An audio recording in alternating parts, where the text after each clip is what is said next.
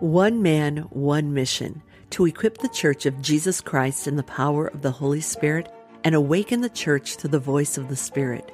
David Cuppett brings to you the School of the Holy Spirit from one of his many missions from around the world, where he aligns with apostolic leaders to eradicate spiritual blindness and reveal the true authority of believers in Christ, to prophesy, heal the sick, raise the dead, and cleanse the lepers. Open your heart and get ready to receive all that the Holy Spirit has for you in this week's session of the School of the Holy Spirit. School is in session. Okay, guys, this is part 3 of our Wisdom-Filled Warrior series. And today I want to emphasize the concept of what Paul uses in the New Testament. He talks about the oracle of God in contrast to the conditions of the law. Okay, and those are two completely different things. The Old Testament was about the law of Moses, not hearing the voice, but following the routines, the rituals, and giving a dead sacrifice. And dead sacrifices, rituals, routines, and self-imposed giving of dead sacrifices cannot save you. That's why the Lord sent Jesus Christ.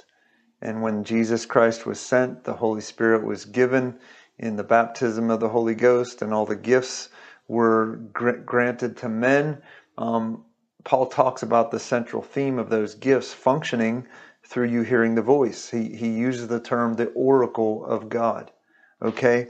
And so following the voice is a central theme of life in the New Testament. Jesus was voice-driven. He was not ritual-driven. He knew what the law of Moses said. He knew what all the prophecies in the Old Testament said. But it also says in the Gospels, it says that Jesus came to fulfill the law and the prophets, meaning he fulfilled what was prophesied in the coming of the Messiah, and he functioned not in simply achieving the law. Although he lived a perfect life, he was sinless. The Bible says he was sinless, but he did it to restore the oracle, the voice of God, to the hearts of men, that you no longer would function according to ritual and routines, but you would hear the voice of the Lord through dreams and visions. That's Joel chapter 2 and the outpouring of the Spirit. He promised that he would pour out his Spirit upon all flesh. You would dream dreams, see visions, and you would prophesy. That's what Paul calls the oracle, particularly in the book of Romans. And we're going to get into that here in a minute. But just to kind of give you a little testimony or example of how crucial it is to be in the right season, the right place, at the right time, with the right message for the people.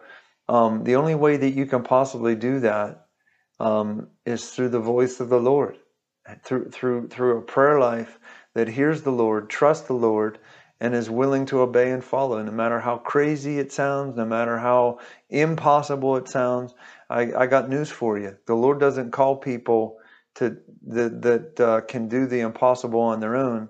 He calls the people to speak into their lives, to send them to do impossible things. That's the verification of the Lord, that you are with the Lord, that you are aligned in purpose, intent, and it's a supernatural life. Amen. And so I've told this story before, but in the spring of this year, in the spring of 2021, even though the Lord sent me to Toledo to start the School of the Holy Spirit and equip people in the baptism of the Holy Spirit and do all the supernatural stuff we do, we got a bunch of pastors baptized in the Holy Ghost. We got to a point where we matured a whole group of people in hearing the voice of the Lord, who could contrast dead religion versus the supernatural call of God on people's lives. And so behind the scenes, I've been working with a few pastors, and I believe that we're going to start the school back up in a different form in several different churches locally here. But the Lord kind of put me on a hiatus, a mission season, so to speak. In the spring, He told me to stop the school around the end of February. He told me to stop the school. We stopped the school in mid-March. And when I did that, he immediately started to speak to me about what he wanted me to do next. And he says, I want you to pray and ask to be sent to the woman at the well and the man of the Gadarene chained to the tombs. So I didn't question the Lord. Okay, I've been through this enough. I've moved to 4 different cities through dreams and visions. He sends me to India and the other side of the world. He's woken me up, sent me to churches. He sent me to stand in front of CEOs and prophesy certain things and see men that make $1 million weep like babies as the Lord spoke into their life. Okay? And so I trust and follow the Lord no matter what. And so when he told me to stop the school, was I disappointed? A little bit. But I know the Lord enough that there's always a bigger thing. There's always a different thing. There's always a new thing. And there's always new relationships. And I would not trade this season for anything, because he has sent me. As soon as I started to pray and do what he told me to do, to ask to be sent to the demoniac chained at the tombs and to the woman at the well, in both of those circumstances, the woman at the well went back and awakened the city to come meet Jesus. And in the other case, the man chained to the tombs, it says when Jesus was finished casting the demons out of him, it says he was clothed in the Holy Spirit and in his right mind. He wanted to go with Jesus, and Jesus said, no, you stay here and testify. And when Jesus came back through in Mark 7, he comes back through that region, and the whole region is waiting for Jesus. And Jesus preaches to the masses, and supernatural signs, wonders with healings, casting out demons, and all the supernatural stuff happened because Jesus went to find one man. And all these places that the Lord has sent me, Virginia, New York, Kansas, California, Alabama, all these different places in Ohio and Michigan that he's sent me, are all supernatural. I can't explain it. As soon as I started to pray these things, people start calling me and saying, hey, I have like a group of 30 people and we're searching for the supernatural. Can you come? Hey, I read your book and oh my gosh, can you come? Right? And most of what I did in 2021, remarkably, was not with churches. It was with people in living room thirsting and hungering for the supernatural.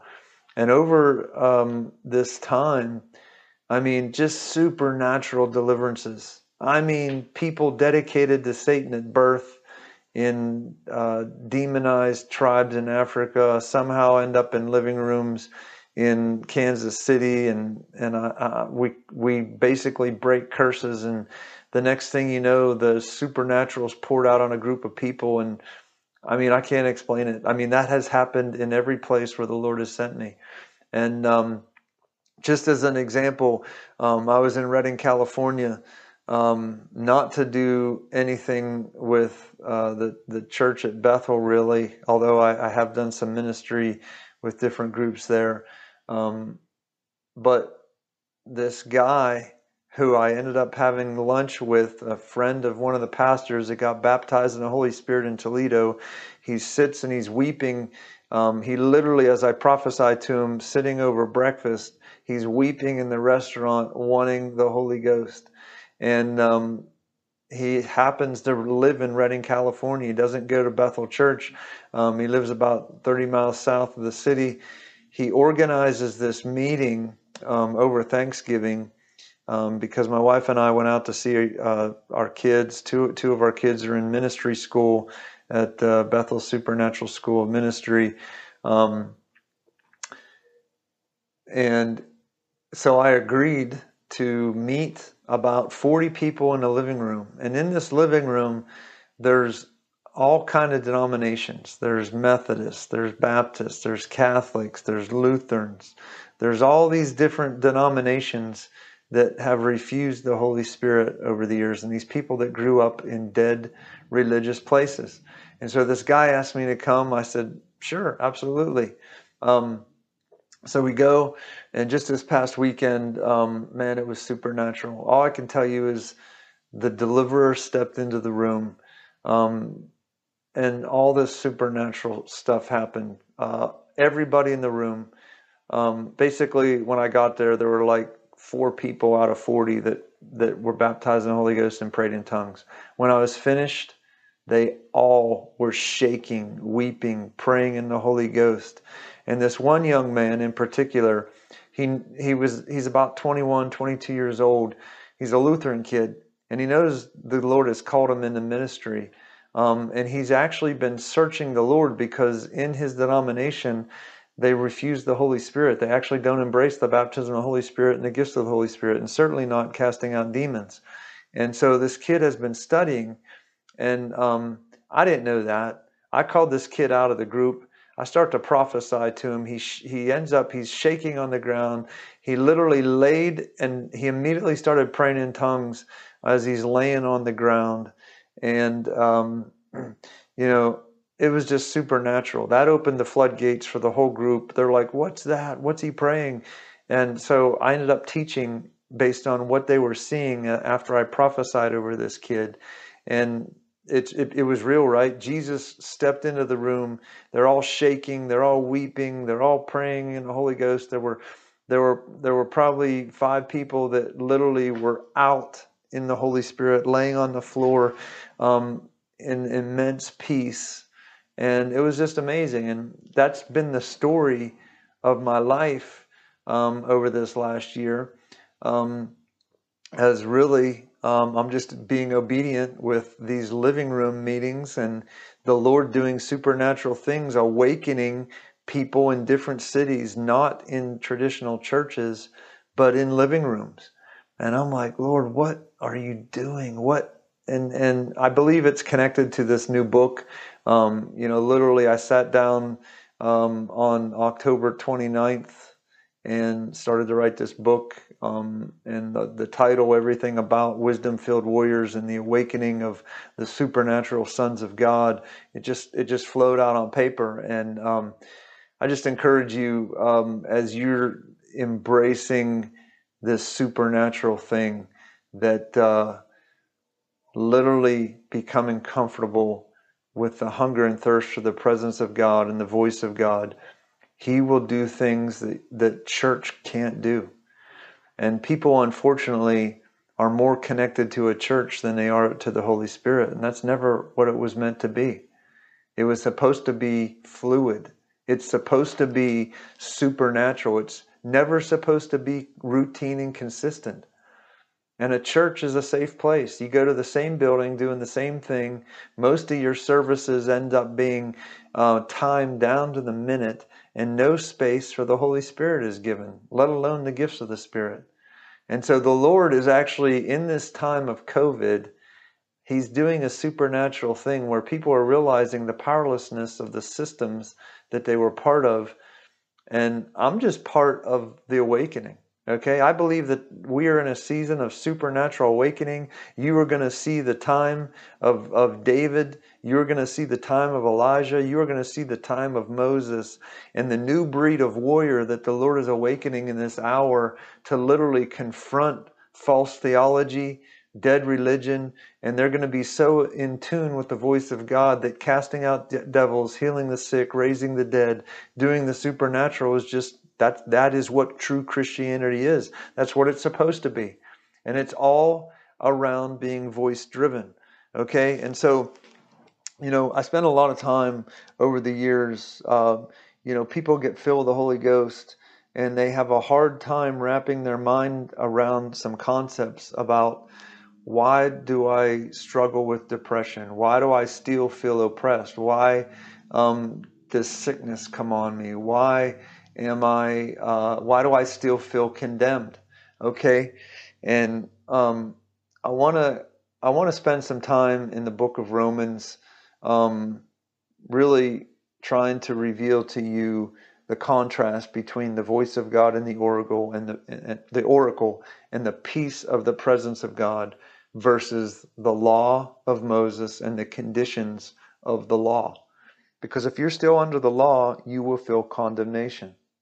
If you are still under the law, you will, because you think you have to achieve the conditions of the law, you are subject to the demonic powers who use false theology to condemn, control, and keep people bound in sickness, disease, oppression, depression, and the works, okay?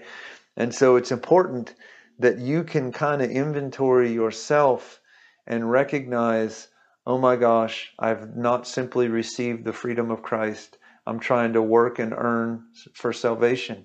And there is no working or earning of salvation, guys. Jesus Christ was the ultimate sacrifice. In the old covenant, they had to bring a dead sacrifice into a dead ritual that could not make them white as snow. It actually condemned them in sin. That's the actual point of the law of Moses. In Exodus 20, the people were actually invited up the mountain to meet God face to face. And because they were bound in sin, they stayed at the bottom of the mountain and shook in fear. Instead of meeting and engaging the fire of the Holy Ghost, they trembled and shook in fear, which is a condition of the law. Okay? It's a condition of sin. It's a condition of being separated. And so when the prophecy of Jesus coming and Jesus fulfilling the law and the prophets, he was the living sacrifice. He was the worthy sacrifice. He was the only thing that condemns sin and death in the flesh. He conquers it, and he descends into hell. He takes the keys of life and death. He actually it says he took the keys of sin and death in Revelation 1:18, and he ascends with life and death in his hand. Jesus Christ holds all authority. And so what does Jesus do? Jesus actually says, stay in the city. I'm going to ascend into heaven. I'm going to send the power of the Holy Ghost, and you will be restored to the presence of God, the oracle of God, and you will dwell where? You will dwell on Mount Zion. Okay? Why is that important? Because King David was so in love with the presence of God that he set up Mount Zion, a place for the people to dwell in the presence of God. It's where all the psalms and the hymns and the gift of prophecy flowed like a river in Mount Zion. And the Lord is actually contrasting the mountain of sin that the nation of Israel could not ascend through condemnation of the law, right? That's the reflection of the law that Moses was given on the mountain. It condemned the people in sin. And so the point of the law was that they fall on their face, realizing they need a Savior. Who's the Savior? The ultimate Savior is Jesus Christ. What was the prophecy that Jesus Christ would come in? In the book of Amos, the Lord says in chapter 9, he says, I will restore the tabernacle, the tent of David that was torn down. The prophecy also says in Isaiah in Isaiah 2 that the key of David would rest upon the shoulder of Christ, and that Jesus Christ would not come as the son of Moses. He wouldn't come of anything under the law. He would come as the son of David. And so coming as the son of David, the restorer of the breach, the one who broke down the middle wall of separation through his living sacrifice on that cross, conquering sin and death and holding all keys of authority, restores man back to the presence of God, that no longer do you feel condemned being separated from God, because your thought process is that you still have to achieve the law of Moses. That's a lie, okay? That is the evidence of sin being present in you, and the power of the demonic realm working through sin to deceive you in the background, okay? Jesus came to restore and give life. He came to give the Holy Spirit that you now would dwell where? Dwell in Zion, in the place of prophecy, dreams, visions, and encounters of heaven on earth. Not when the second coming comes. The second coming is a whole new era. In the era we live in now, you are restored to participate, as we talked last time in the book of Daniel, the vision that was given to Daniel in Daniel 7 was that judgment was rendered against Satan, and instead of condemning all the demonic powers into the fire, that they were actually stayed. Why is the death sentence of the demon powers stayed?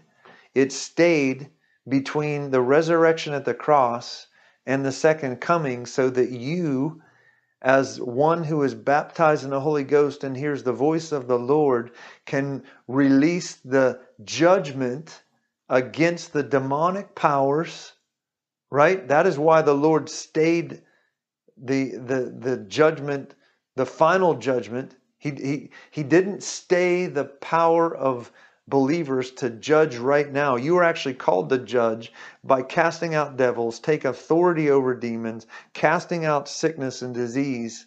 And that is actually rendering judgment, right? That is actually tormenting demonic powers as we speak when we release that judgment upon demonic powers. That is your authority. That's the authority that Christ gave as he holds the keys of life and death. He has power over death. And so what lives in the realm of death? Demons. They know they're destined to be judged and sentenced to death.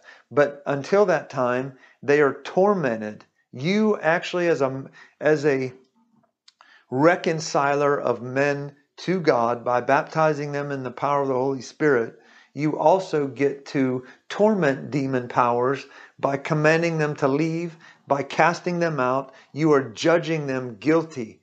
You are reminding them of their coming death sentence where they will dwell in hell forever. Okay? And so, that's an awesome revelation. That is an awesome, my God, I want to do that, right? I mean, when I got that revelation and the Lord started giving me those revelations as I prayed and fasted, and he started to talk to me about what scriptures really meant versus what the false theologies taught. Oh my gosh. I saw demons being cast out everywhere I went. And even today, when I go places, you're going to see a couple things. You're going to see people baptized in the Holy Ghost, and you're going to see depression cast out. You're going to see sickness and disease cast out. You're going to see the supernatural power of heaven released on earth. Okay, that's what being reconciled to the oracle, the voice of God, really gets you. That's why Jesus came. That's what the key of David is. The key of David is the oracle, the voice of God, that you would hear God now. He is present today to speak to you. And what's that make you? That makes you a warrior in the garden instead of a gardener like Adam, a victim of the war. You do not want to be a victim, okay? You want to have a warrior mentality, rendering the judgments of God against the enemies of God. And so, as I work with young Christians, young people just baptized in the Holy Ghost, one of the things that they can't wrap their mind around is, even though I'm baptized in the Holy Spirit, I pray in tongues, I even have visions and stuff, why do I still feel this condemnation? And I'm going to tell you, number one is, in your heart, you have to get steadfast in everything that I just described to you. You have to be so solid in understanding scripturally that you are set free from sin and death, that you are judged worthy of life according to Jesus Christ and the giving of the Holy Spirit, so that you can hear the oracles of the Lord. And so your prayer life becomes a very important thing. Hearing the voice of God is where strength comes from. Hearing the voice of God is where liberation and purpose and who you really are comes from. Okay? The voice of God, when not heard, actually allows you to revert back to dead religion and be a victim of the voice of satanic demonic powers, okay, who come to kill, steal, and destroy. And so there's only two worlds. You're either living in the kingdom realm, or you're a victim to the earthly realm where the demons speak lies and whisper in your ears. And we talked last time a little bit about 2 Corinthians chapter 10, verse 3-6. For the weapons of our warfare are not carnal, but mighty in God for the pulling down of strongholds. right? Taking thoughts captive and punishing disobedience. You have to be able to discern the lie of dead religion, or what I call the law of Moses, where where a person continually tries to achieve being righteous. There is no you achieving being righteous. Jesus accomplished the achievement of being righteous. And all you can do is lay yourself down, lay your will down, and receive the freedom of the Holy Spirit. That's why you search in the night for the voice of the Lord, and you live by the voice. The second thing that brings condemnation in your life is the voice of evil. And so when you which comes from demonic powers, principalities, ruling spirits, generational curses. Those things are actually designed to condemn you, to bring brokenness to you, to continue to force you to be a victim and struggle in brokenness, weakness, and limitation. Okay? And the hinge point of this is the oracle. What are you listening to the voice of God, or are you trying to achieve righteousness, which is a lie? And Paul talks about this. I'm gonna walk you through the book of Romans from Romans 3 up to Romans 8 with a couple key scriptures, because I think it's important for you. And this is the way I coach young people just baptized in the Holy Spirit, trying to work through the struggle of, why am I baptized in the Holy Ghost? Why do I still pray in tongues? Why do I get visions? But why do I also struggle? And I'm here to tell you, you have to become a professional at discerning the voice of God and the freedom offered through the blood of Christ that basically says, you're innocent, you're innocent, you're innocent. I don't care what you did. I don't care all the junk you did. It doesn't matter. The blood of Jesus is perfect, and the Father now sees you through the blood of Jesus. You're innocent. And if you can wrap your mind around the fact that you are innocent, and that you are a new creature in Christ, right? I think it's 2 Corinthians 5 talks about you are made a new creature in Christ. That's actually, when you are born again, you are made new. The Father sees you through the blood of Jesus that cries out, you're innocent, you're innocent, you're innocent. The judge, Jesus the righteous judge, has rendered, no matter what you've done, you are not guilty. You are not guilty, not guilty, not guilty. And that revelation has to be so deep in your heart that you use it to discern the lie that is working against you. And there's always two lies that work against people.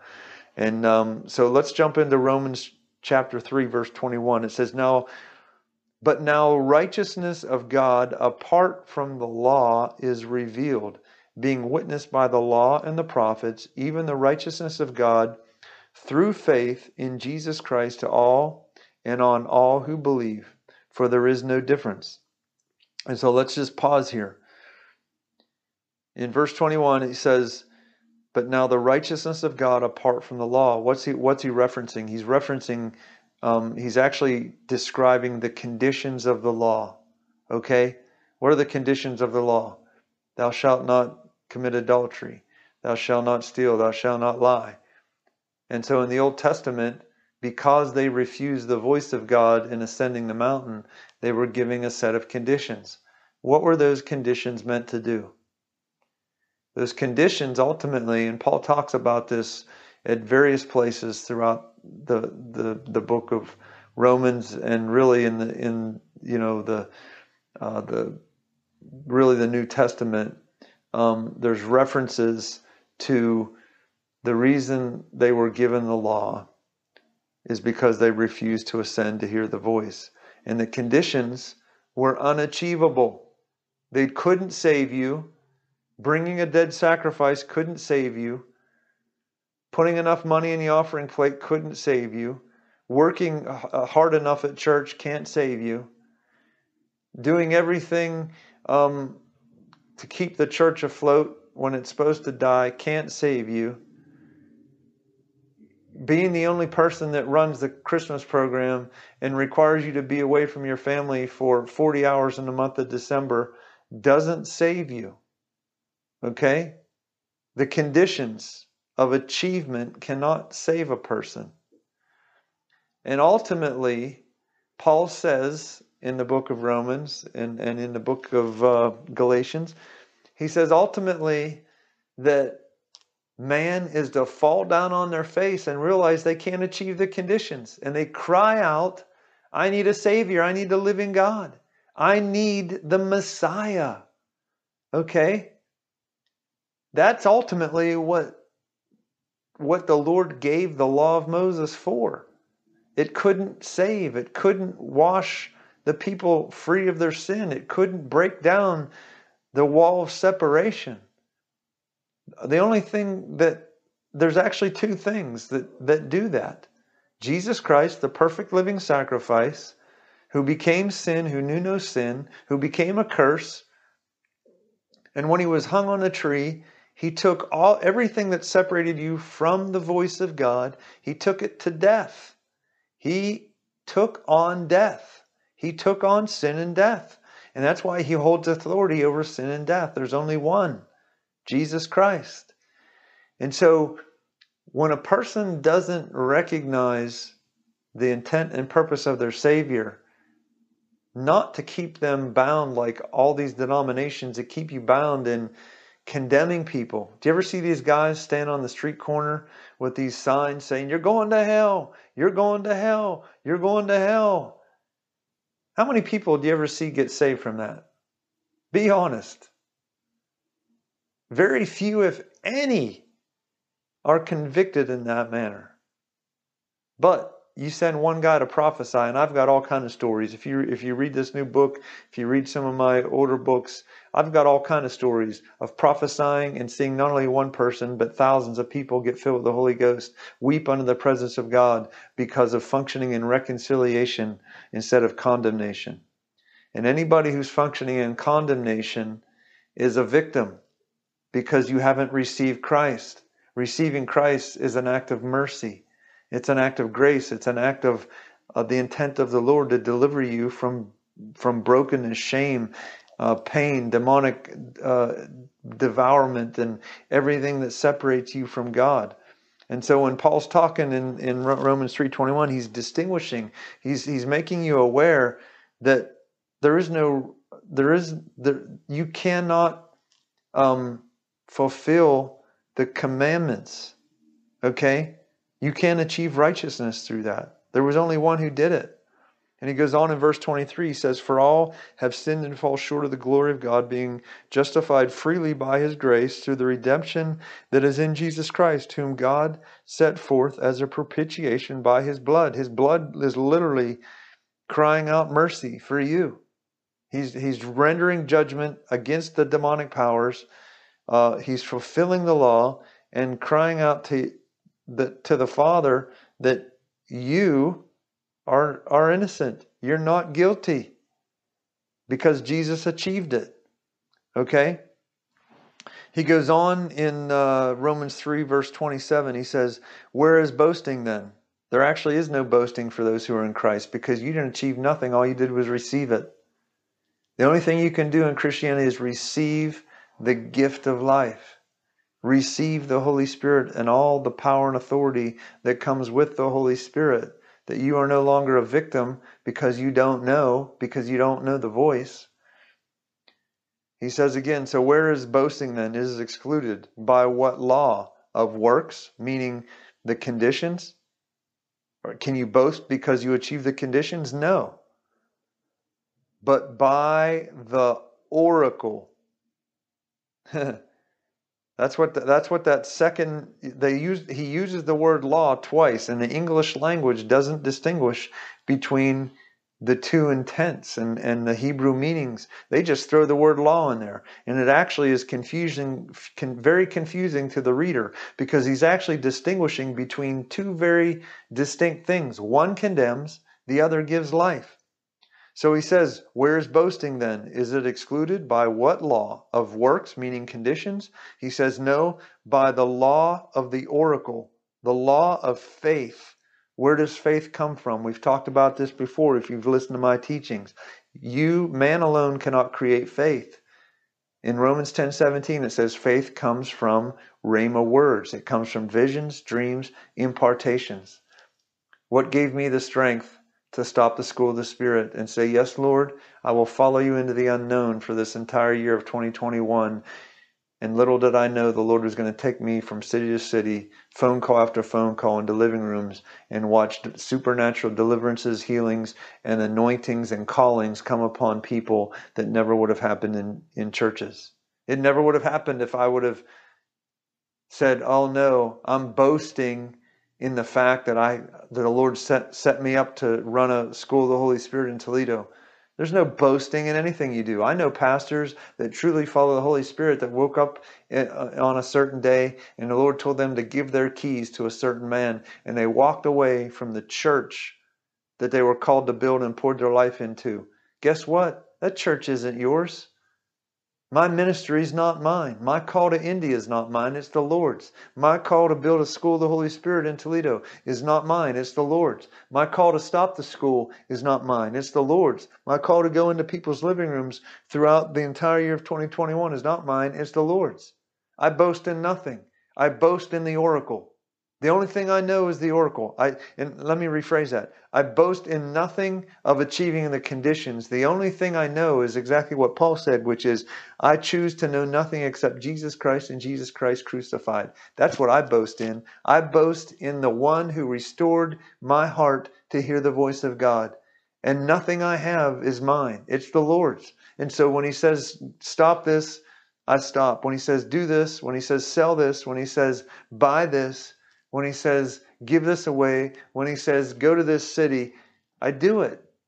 That's where my life comes from. It comes from the river, from the flowing voice that was restored to me by the Holy Spirit. And so he goes on to further illustrate, Paul is trying to illustrate to the new believer in Romans chapter 4. He talks about what distinguishes life and death. And Romans 4 verse 3 says, for what does the scripture say? Abraham believed God. He believed the voice. He had a relationship with the voice. And Abraham is before Moses and the giving of the law. So the only thing Abraham had was when the gospel came to be preached to Abraham. That's what if you read Galatians 4, I think it's verse 8 and 9, it says the gospel, the real gospel, which is the voice of God, was preached to Abraham beforehand. What does that mean? It says that Abraham was visited by God himself in visions and dreams, and Abraham walked with God. He knew the voice and led him into the supernatural. And so Paul is illustrating in Romans 4 that Abraham is the model. It says that Abraham believed God and it was accounted to him for righteousness. Now to him who works, the wages are not counted as grace, but as debt. Right? He's illustrating that if you are under the conditions of the law, you're still dead. You think you're alive, but you're dead. You're actually dead to Christ. And actually what Paul actually illustrated what being alive was. He says it's no longer I that live, but Christ, the hope of glory in me. And that's not just some fictional understanding of Scripture like dead denominations preach. When he says he's dead to sin and alive to Christ, he's actually received Christ, who broke down the wall of separation and told him to come boldly to the throne of grace, where he meets the Lord face to face, hears his voice through the power of his Holy Spirit, and the oracle is what makes him supernatural. And so Paul's concept, it is no longer I who live, but Christ who lives in me. Over 15 times in the book of Romans, Paul says, I'm dead, I'm dead, I'm dead. It's no longer I who live, but Christ. I'm dead. You're supposed to be dead as you are in the likeness of his death. This is Romans 6. He says, as you are in the likeness of his death, so too shall you be in the likeness of his resurrection. If you go to Romans 4:23, he actually references the resurrection power of the Holy Ghost.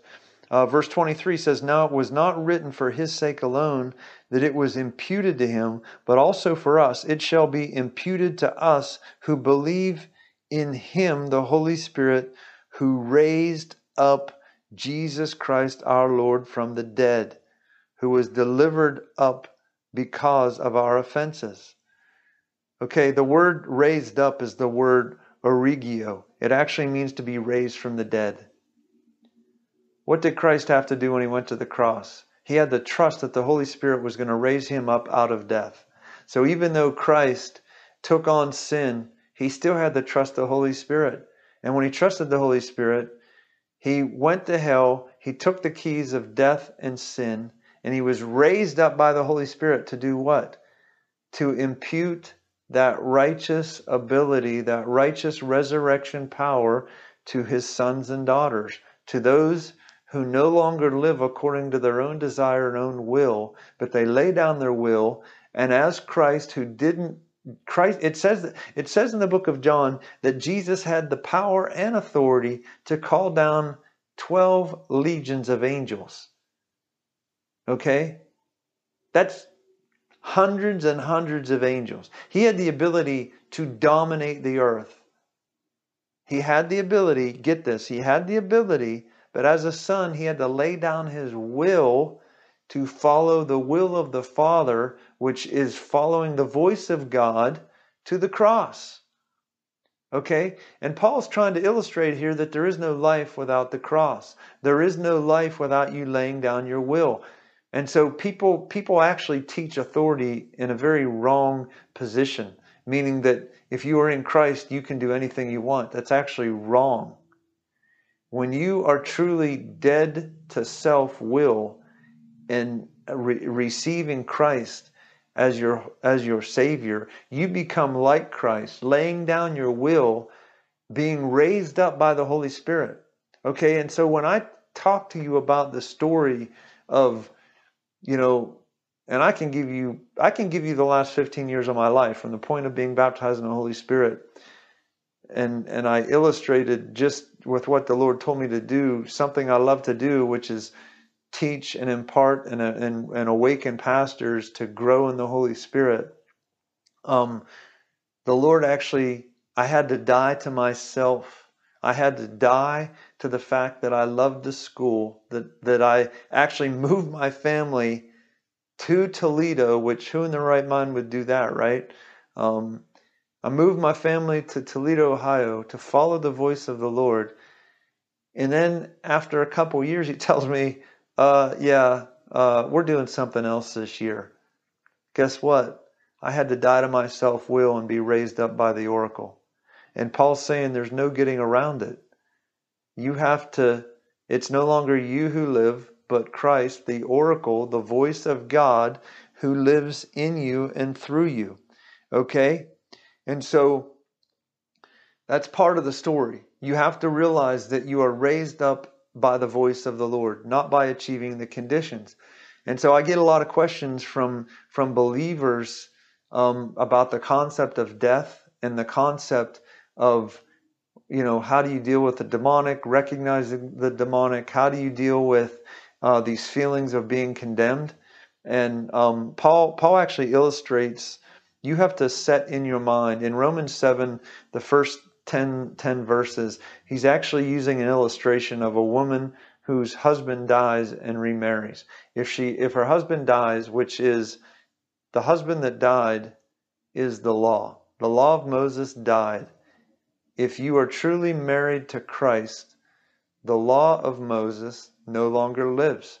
The marriage is no longer valid because you're married, you're in covenant with Christ, who gave you the power, the baptism of the Holy Spirit, where the oracle, you live by the oracle. You no longer live achieving the condition, you live according to the voice, the oracle, the will of the Lord in the moment, right? And so Paul's illustrating this, and he says you have to wrap not only your heart around it, but your mind. He talks in Romans 12, he says, be transformed by the renewing of your mind. Your mind, you have to set your mind on recognizing, wait, that's condemnation. Oh, that's evil. That's depression. That's not me. That's the demonic powers trying to convince me that I'm still depressed. I got a question for you. If you are born again, made a new creature, how often do you have to go back and crucify Christ to be born again every time you say that you're depressed. Listen to me. If you are born again in Christ, it's not you that's depressed. You are made new. You either wrap your mind around that or you don't. If you wrap your mind around the fact that you are made new, that you are a new creature, then the blood of Jesus covers you and you are righteousness, peace, and joy. You are baptized in the supernatural power of the Holy Spirit, and it is no longer it is no longer you that live, but Christ that lives in you. Okay, and if that's the case, you recognize that depression, anxiety, fear, poverty, and every curse is demonic. And the whispering is coming just like it came in the garden. And you have to decide, are you going to be a warrior in the garden, ready to fight because you are new, you have been given authority by Christ to cast out devils, raise the dead, heal the sick, and most importantly in your own life, refuse to be oppressed. You have to refuse the voice of evil, because if you give him the keys, just like Adam gave him the keys, he will rule the garden. What is the garden? The garden is your heart. Do you believe it or don't you? Do you believe you are born again or don't you? Do you believe that you are made new and raised up by the oracle of God? And what I'm saying is this. When you recognize oppression coming on you, when you recognize heaviness coming on you, are you going to fight, recognizing that even though you're feeling it, it's not you? You have to wrap your mind around that so profoundly that depression, anxiety, and fear is not you. That is the enemy that not only comes whispering, but it carries a demonic presence. When I get places, I smell odors. Sometimes I smell cigarette smoke. Sometimes I smell garbage. Sometimes I smell things. Sometimes I feel oppression. Sometimes when I'm going to minister to people that I'm going to cast the devil out of, there's this, I can hear hissing like serpents. There is a presence of evil. It has a voice. It has a feeling. Emotions are real. Demonic emotions are real. It has a smell. It's real stuff, guys. But the only way that you dominate and grow in the Holy Ghost is that no matter what, you realize He made me new. He made me new. He made me new. I'm a new creature. I'm born again. It is no longer me that is the depressed one. Depression comes from demonic powers. And that may be a hard thing for you to wrap your mind on, but it's simple. You are new, and nothing evil comes from you. You are given a new heart where the Lord has written His law, His oracle on. He has imparted His emotion to you, righteousness, peace, and joy. And the sooner you get in prayer, people ask me all the time, why do you pray so much? You know why? Because it was the only place I could get peace and separated from demonic powers. Even though I was baptized in the Holy Ghost, I still felt evil. And when I prayed in tongues, sometimes for hours, sometimes all night, and the Lord would speak to me, and that depression would break, that oppression would break, the feelings of condemnation would break. That's how the Lord taught me to follow His voice and where evil and all those feelings of evil came from. Those are demons. Okay? Those are demons. And so Paul goes on, he illustrates the struggle. Even though he illustrates the likeness of a woman no longer being married to the law, but being married to the oracle of God, which is the presence of the Holy Spirit, he goes on and he begins to talk in Romans 7:17. He begins to talk about what it's like as a Pharisee to know Scripture but not know the Holy Spirit.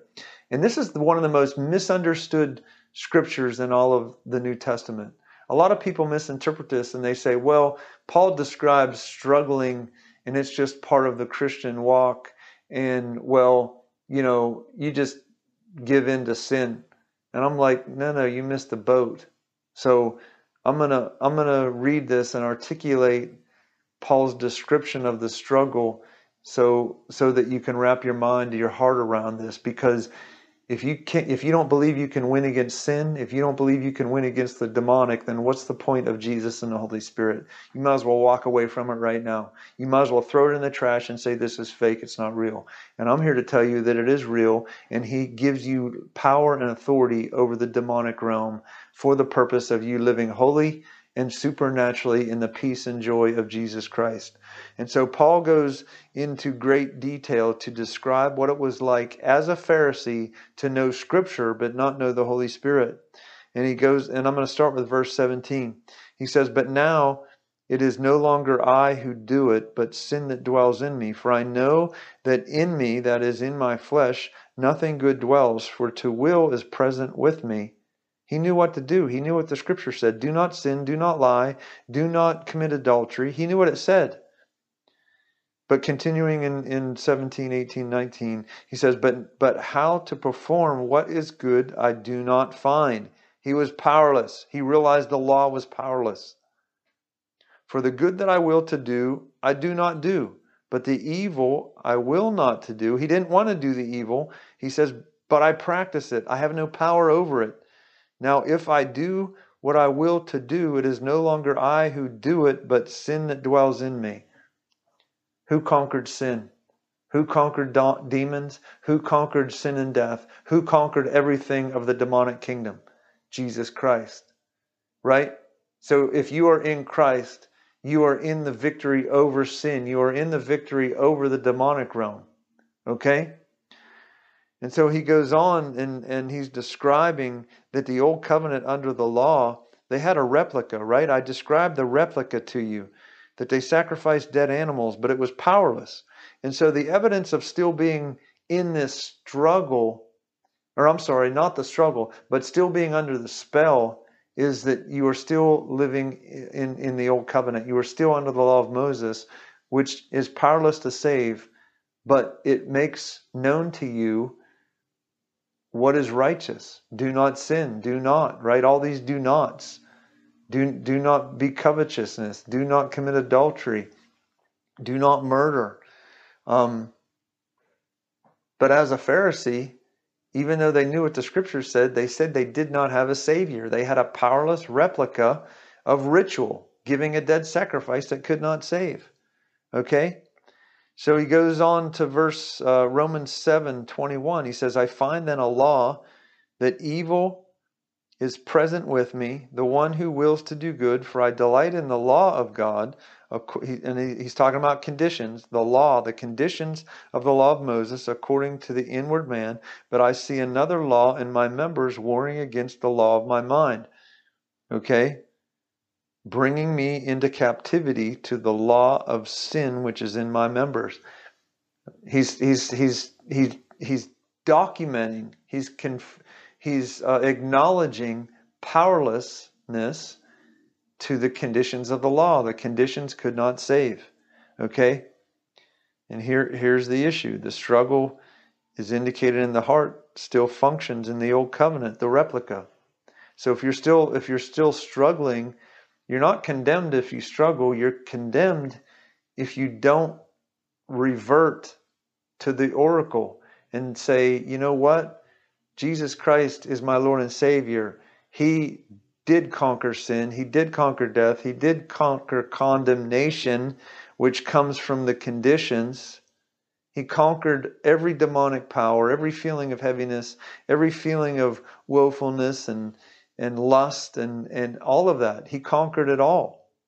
You are condemned if you stay condemned. If you bow to the condemnation that is signified from a law that could not save. But there is a law that saves. That is the oracle. Okay? And he actually goes on in Romans 7:23. He says, "O wretched man that I am, who will deliver me from the body of death? I thank God through Jesus Christ our Lord. So then with my mind, myself, I serve the law, the oracle, but with my flesh, the law of sin, which is the condemnation of the law of Moses." He distinguishes between the two, guys. You got to get a hold of this. He distinguishes between the life that comes from the voice of the Holy Spirit, the presence of the Holy Spirit, the gift of Christ who conquered sin and death, versus the law of sin. He goes on. He says now, he's talking in a revelation in Romans 8 verse 1. He says, there is therefore now no condemnation for those who are in Christ Jesus, who do not walk according to the flesh, the law of the conditions, and the voice of evil, but according to the Spirit.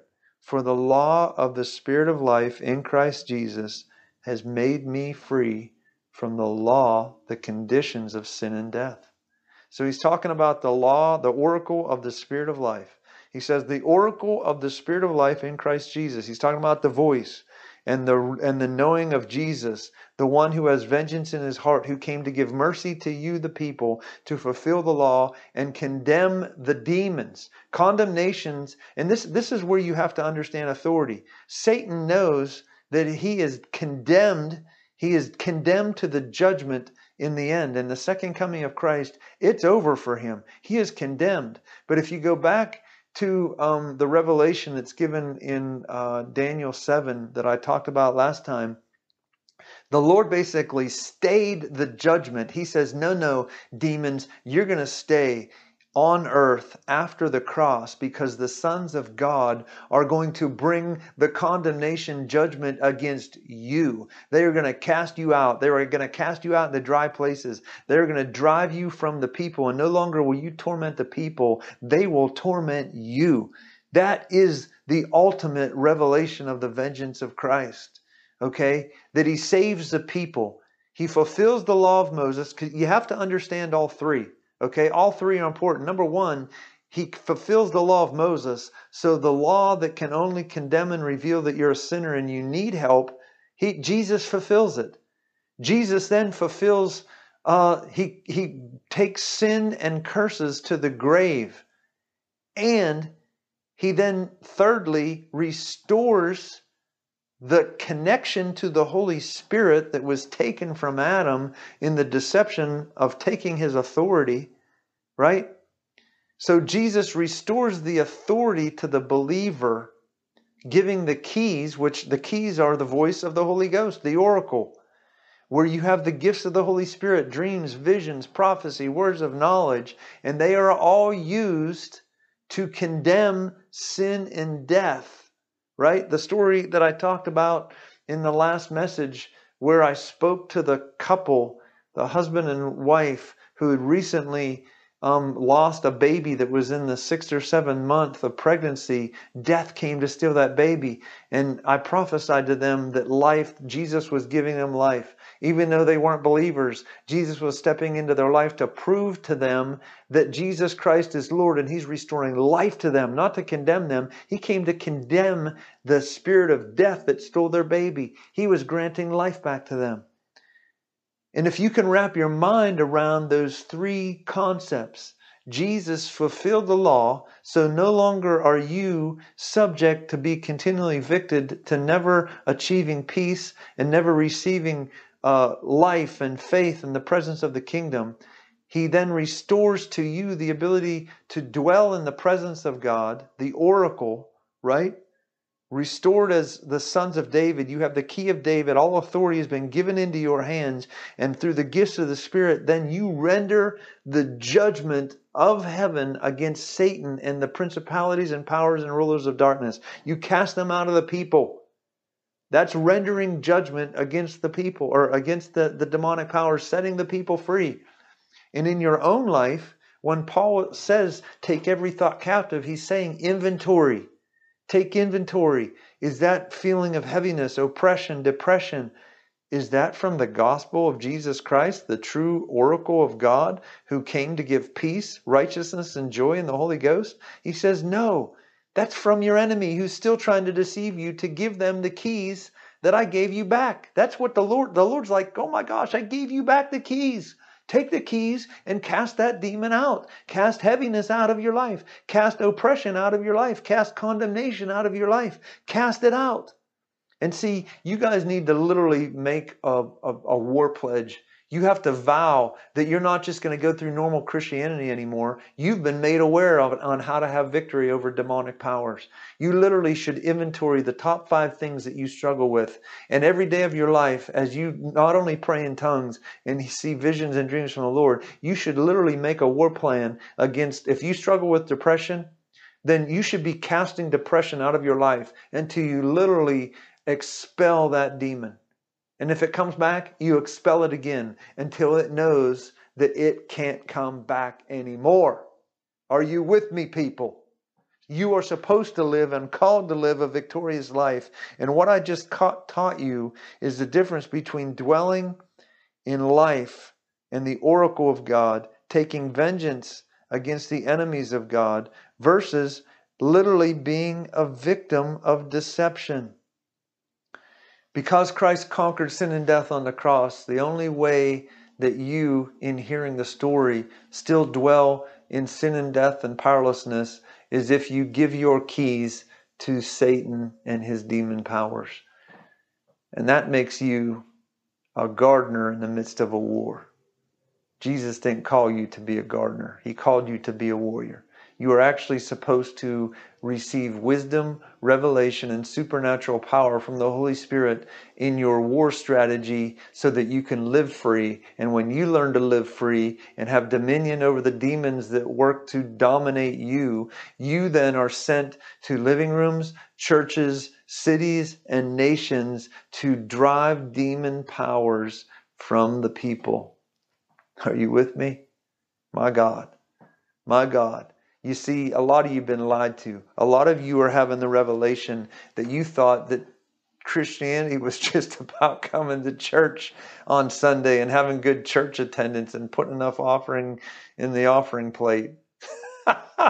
You've been lied to, dude. That's a demon theology. Let me tell you this. Satan is afraid of what you're about to become. Satan is trembling in his boots right now because there are people listening to me right now.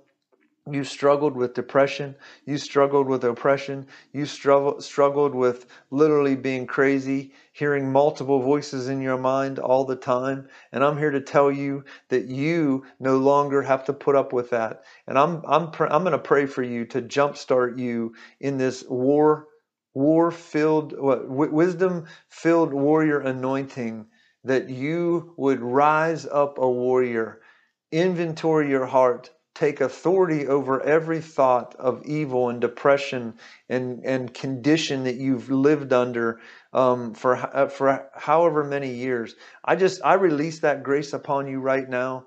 I release the warrior anointing upon you right now, that you are called to be a warrior in the garden and not a gardener in the war. I release the revelation that you are not condemned by Jesus Christ, that you are actually liberated by Jesus Christ. I release upon you the gift of the Holy Ghost, the power of the Holy Ghost. In fact, right now, I breathe on you, that the Holy Ghost would come upon you in power, that the judgment authority of Christ to drive demons from your life, from your children, from your family, from your husband or wife, and from the people that you ultimately will be sent to. I release that authority upon you right now to discern your enemy, to discern condemnation and false judgment and deception by demonic powers intended to steal your keys of authority. I break the lie that keeps sending you back to trying to achieve the conditions of the law and measuring yourself by those conditions. I shift your heart right now by faith. I shift your heart that you would be ready to receive the freedom and liberation, of the Holy Ghost. Yeah, that's right. The freedom and liberation. I release freedom and liberation upon you right now, that you are free by the power of the Holy Ghost, sent by Jesus Christ to set the captive free, heal the brokenhearted, and to release those who are bound in prison. This is the true gospel, that you would be visited by the oracle in visions and dreams, and that you would rise up prophesying. You would rise up with words of knowledge to drive demons out of your life and the people around you. I pray, Lord, I just pray right now, and I align my heart with those hearing this message. Lord, I command depression to go. I command oppression to go. I command lunatic type of voices to go. I command epilepsy. Lord, you said that the boy in Mark 9 had a spirit, a lunatic spirit that caused epilepsy, caused him to foam at the mouth, caused autism, Lord. I break that lie. Anybody who's listening to me who struggles with that, I break that multiple voice confusion that's released by demonic powers. I break it. I command it to go. I command every evil demonic power that's working in the hearts of the people right now, come out, come out, come out in the name of Jesus. I take authority over generational curses that have kept you bound and unable to hear the oracle. I prophesy over you that you will hear the voice of God, that the oracle will lead you through life and make you supernatural. You will become a son and a daughter of God that is so supernatural that the demons will fear you coming. Just like the anointing that grew on Samuel, that when he went into the cities, it says that the elders feared at the coming of Samuel because of the judgment that he brought to that city. So shall you walk in that authority of Christ that will bring judgment upon the enemies of God, upon every demonic power that tries to whisper in your ear, your children's ear, your husband or wife's ear, your extended family's ear, your church's ear, your city's ear. You will be able to discern and sniff out evil because you are so in love with the freedom and the accomplishment of Christ, who broke down that middle wall of separation and brought you close to the voice of God. He brought you close. There is no more sin, no more separation. That's what sin is, guys. Sin is actually not the act of lying that's the fruit of sin.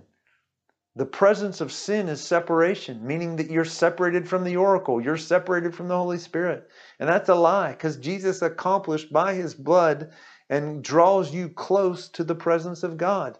Because the Father no longer looks at you to condemn you. He sees you through the blood. He sees you innocent and free. And I just release that revelation freedom. I release the spirit of the true understanding of the blood of Jesus and the giving of the Holy Spirit to put the keys of power and authority back in your hand. I release that right now in the name of Jesus. And I prophesy over you that you are rising up a hunter to hunt down every generational curse that has worked to deceive you, keep you in poverty, make you crazy, make you a proud man. All the lies that have taken you to depend on anything else other than the oracle of God, I decree over you that you will walk in the freedom of Christ in the days following. In Jesus' name. All right, guys, have a good week. We'll see you next week with part 4. And I'm just really excited about this. The Lord is just doing so many supernatural things. I'm getting, just more phone calls, more living room events that we're having planned. If you have any unction in your heart that, hey, man, I'd love to do this, give me a call, because, man, the Lord is just doing crazy supernatural things in this season with people that He's awakening in living rooms.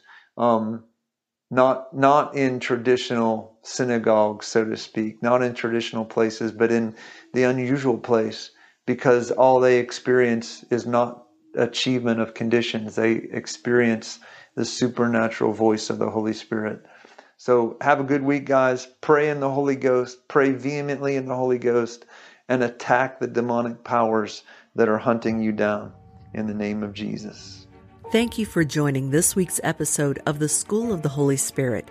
For more information or to request David at your church or conference, please go to davidcuppett.org, davidcuppett.org, or fivestoneministries.org. You can also find the School of the Holy Spirit podcast on iTunes, Spotify, and Charisma Magazine. For a deeper dive into the Holy Spirit, we encourage you to purchase David's new book entitled Wisdom-Filled Warriors, available on Amazon. We pray that you will encounter the Holy Spirit in a transforming way and become all that Christ has prophesied over your life.